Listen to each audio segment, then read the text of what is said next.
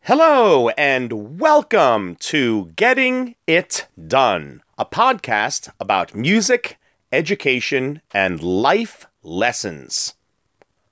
I'm your host, Tim Rausenberger, and today is Thursday, January 11th, 2018. This is the first part of a four-part series on vocal survival. This is episode 204, Vocal Survival, Things to Avoid.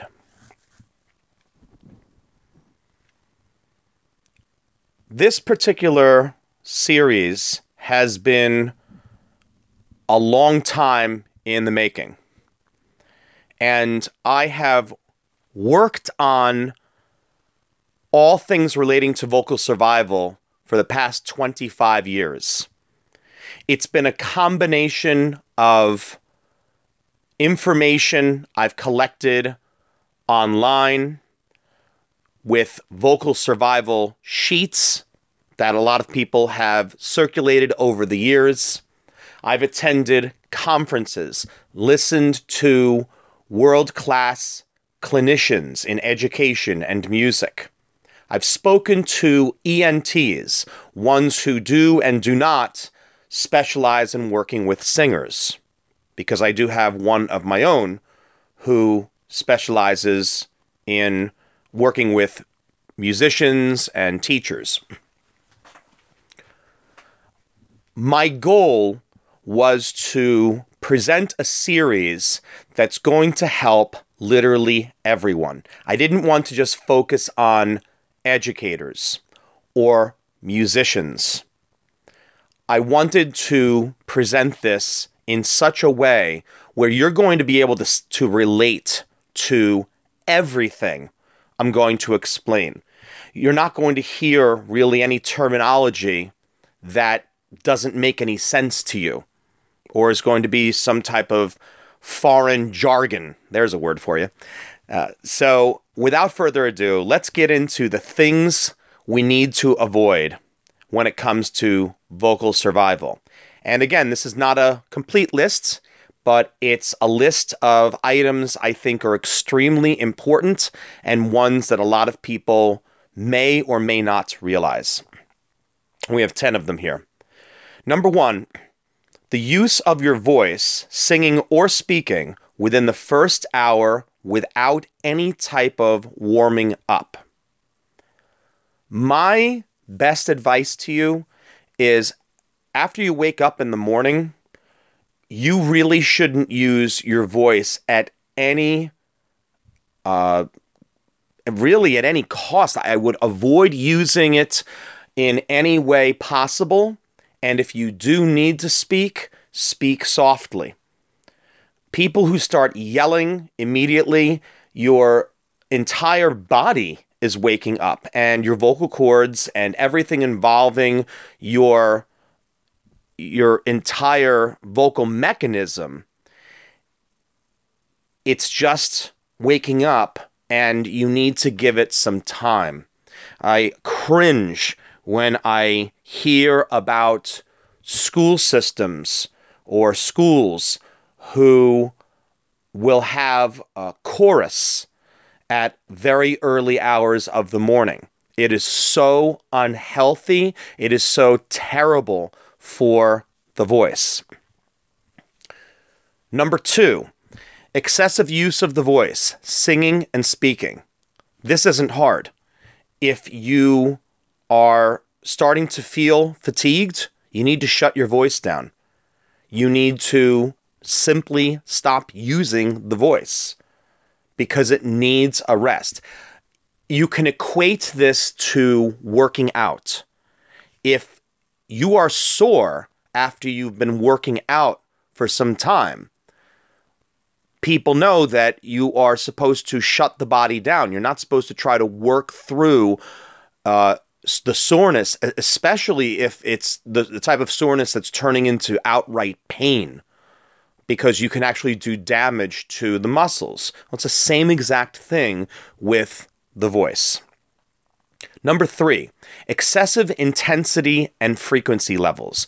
I like to direct this specifically to teachers because we need to project our voice, and a lot of times our voice can get to the point where you almost are in autopilot and you keep on speaking with the same vocal tone. The reality is, if you can adjust the quality of your voice and not speak at the same level the entire time, and you can actually get quieter and mix it up between the two, you're going to do wonders for your mechanism, and your students are actually going to respond better.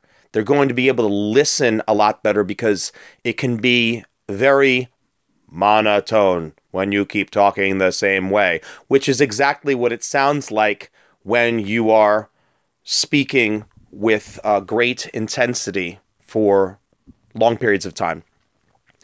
Number 4, throat clearing and coughing. Every single time that you cough or you clear your throat, when you do those two things, you are causing major, not minor, major damage to the vocal folds.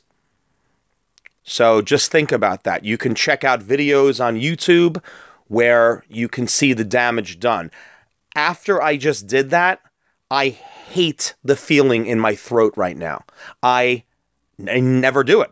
I just don't clear my throat.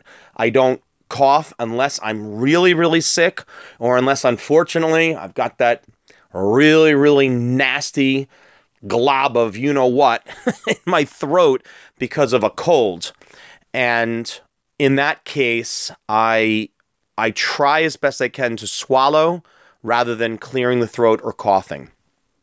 Number 5, this is one that's surprising to a lot of people. Loud and prolonged laughter. When you laugh for a very long period of time, it's not natural for the voice. Anything that you do which is not natural for your speaking voice can have an adverse effect, which ties into number 6, crying. Have you ever noticed that if you've had a really terrible day, or if I can think of something maybe a little more tragic, if you have suffered a death in the family or to a pet, whatever the case may be, when you cry for a long period of time, you will find that your voice, you have a hard time speaking. And sometimes if you listen to people after they've been crying for 2 or 3 or 4 or more hours, they have a tough time speaking. That's because your voice is doing something unnatural. 7 goes along with 5 and 6, screaming and shouting. There's just no need for it. If you do scream and shout every once in a while, it's not going to be the end of the world. But I can tell you, if you are screaming and shouting all the time, you probably want to invest in getting some type of amplification.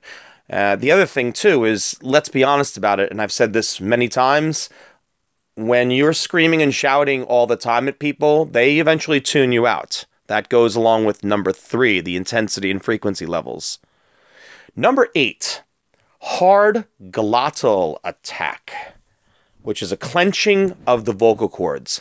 The best example I can give you for this one is, imagine reaching down and trying to pick up a heavy object. The one thing you want to avoid doing at all costs, and I'll do it right now, and I don't like doing it, but if I try to grab something right now, that sound, or if you make it even louder, horrible for the voice. Again, it clenches the vocal cords. It's something that they do not enjoy, so don't do that. Number 9. This is one that's a bit of a shocker. Whispering. When you whisper like this, your vocal cords are actually scratching against one another. It's really terrible for the voice. So don't whisper. If you have issues with your voice, so you're going through laryngitis or anything in which your voice has been compromised due to illness or whatever, just speak in a very soft voice. Don't whisper. Whispering is very, very bad for the vocal cords. And number 10 is the one that goes a bit more towards the musicians and all my friends in music education. Forcing your voice to sing like someone else, especially popular singers. One of the most difficult things for me is when I get a student who has not had me as a teacher before, and they come into my classroom or my private studio, and I can hear they are trying to emulate someone else. It's just not good. There absolutely are some people who can get away with it, and it hasn't hurt their voice in the long run, but that's not the case for most people. When I look at these talent shows on TV and I see children singing opera, I get scared. I really get truly terrified when they are doing things to their voice that are simply not natural. It doesn't mean that no one out there can do it. It doesn't mean that there are some very special musicians who are, for lack of a better word, freaks because they can do things that the average person can't do at a young age. But I can assure you, by and large, younger musicians, they try to force the voice to do something they're not capable of, it's an issue. I leave you with one last thing, and I hope that this is something, it's a failure, but one that changed my life in such a great way.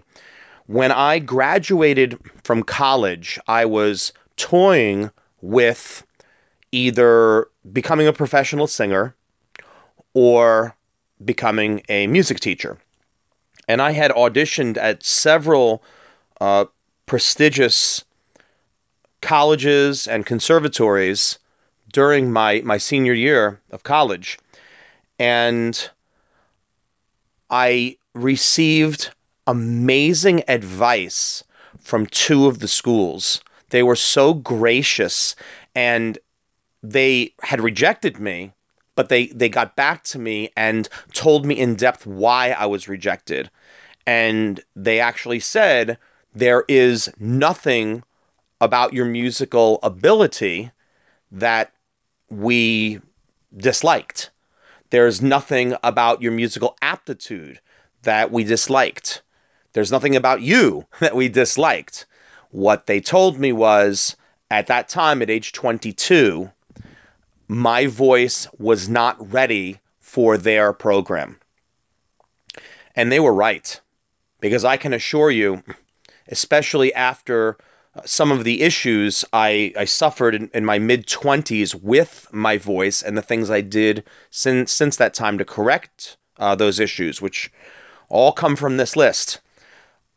I can assure you, as I moved into my 30s and now into my 40s, that my voice is stronger than ever. I can do things with my voice now I could never do in my early 20s. So that's something to certainly pass along to others and something that you need to take to heart. The only way that you know is, unfortunately, when you get older and you can look back on things.